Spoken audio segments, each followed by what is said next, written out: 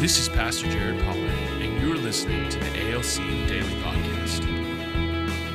At Abundant Life Church, we believe that every person needs community that leads to encounters that causes growth. Join us as we dive into Scripture, share testimonies, and learn to become the hands and feet of Jesus in our everyday lives. Good morning and welcome to the ALC Daily Podcast. My name is Pastor Jared Pollard. And I'm Kinsey Joyner. You're with us from the CFA studios. That's fancy for Chick-fil-A. Chick-fil-A. That's right. So we've This had is our... a fancy Chick-fil-A. It is a fancy Chick-fil-A. We've had our Chick-fil-A. We're still working on our sponsorship. If you know somebody that we're supposed to contact to get free Chick-fil-A while we're doing this, it would be greatly appreciated. But this week, what we're going to be doing is we're going to be talking about, can a good relationship with God help you to discover His will? Yeah. It's an intense question. It might be an intense week. We'll try not to break anybody's brain, including our own. That's probably what's more at risk. We'll try to keep it simple. That's more what's at risk here. But before we do that, we've got an ALC Recommends, and I think this might be like the first time we've ever doubled up on one. But we're going to double up on purpose and recommend again Purin by Brother Timothy. Brother Timothy is a missionary that was with us a few months ago and has been with Abundant Life several times. He did a staff retreat with us, and then he's been working on this book for quite a while. But because of the area of the world that he serves in, it was a difficult process to get everything where it needed to be to make sure that everybody was safe and comfortable and everything. So it's out, and it is spectacular. You can get it on Amazon, I believe. I think it takes a little while to get there, but it is totally worth it. If you've heard Brother Timothy speak, you can almost hear him like reading it to you when you're reading it in your Into head. An audio book. That's right. It just transitions really easy right there. So just want to recommend that again. It's awesome. We're actually even going through this book as a staff, chapter by chapter. It's got discussion questions and everything. So it's awesome. Very cool. All right, you ready for this? I'm ready. Let's not break our own heads. Let's see. Let's keep it together. Can a good relationship with God help you to discover His will? What we're going to do all week long is we're going to look at Ephesians chapter 1, starting in verse 7. And it says this: In Him we have redemption through His blood, the forgiveness of our trespasses, according to the riches of His grace, which He lavished upon us, in all wisdom and insight, making known to us the mystery of His will, according to His purpose, which He set forth in Christ as a plan for the fullness of time, to unite all things in Him, things in heaven and things on earth. In Him we have obtained an inheritance, having been predestined according to the purpose of Him who works all things according to the counsel of His will. So, super tight, crazy, thick passage of Scripture with all sorts of information in there. And so, before we even dive into that, I would like to spend today looking maybe at some of the original language here and just trying to answer the question. Man, my document's not working for Kinsey over there. He's having to do it the old school way. Answering maybe this was God's will that you had to use the app. What do you think? I think so. Oh, okay. So, what even is God's will? That's the question that I want to answer. So, if you look at the original language in this passage, it is a consistent word, and that word is thelema. And I thought this definition, this is just from a Strong's Concordance, was just so appropriate and concise, and probably one of the best ways I've seen this explained. That we're just going to have a little seminary lesson here. It's going to be great. So, thelema is the word, which is to desire or wish. Properly, a desire, often referring to God's preferred will, His best offer to people, which can be accepted or rejected. Thelema is nearly always used of God, referring to His preferred will.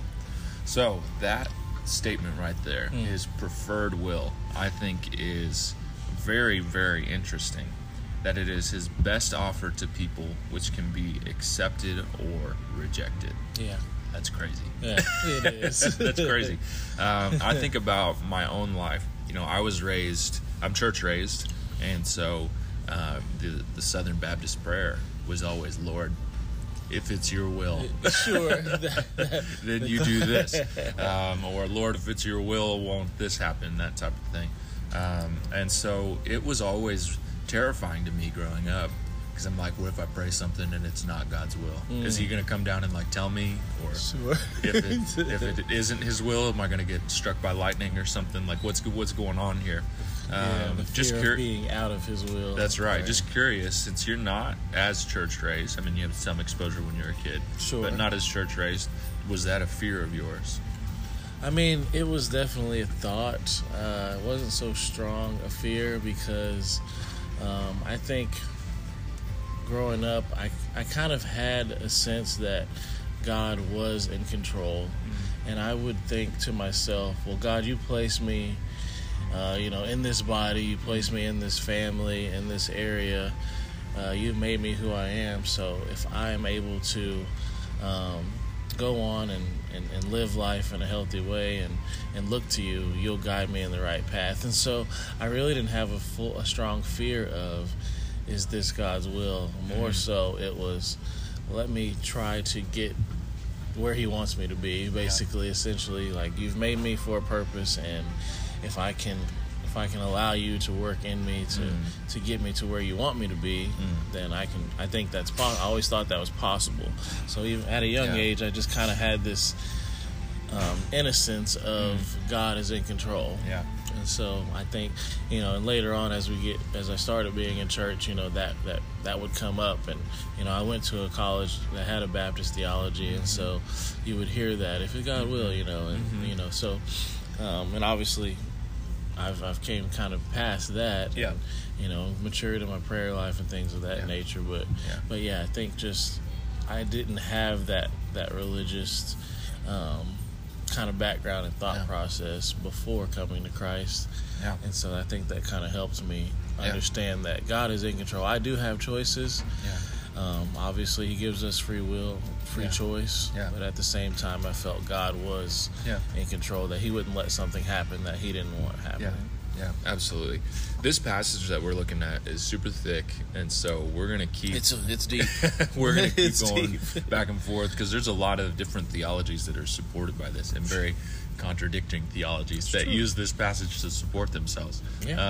But I just thought it was a really good way to start this week and to leave you guys all with the idea of God's preferred will. Because often, and maybe this is just the way that I was raised, we would read this passage and I would say, anywhere it's his will, it's God's perfect will. And in our human understanding, that would be God has a set plan, and if I miss a step, then I'm out.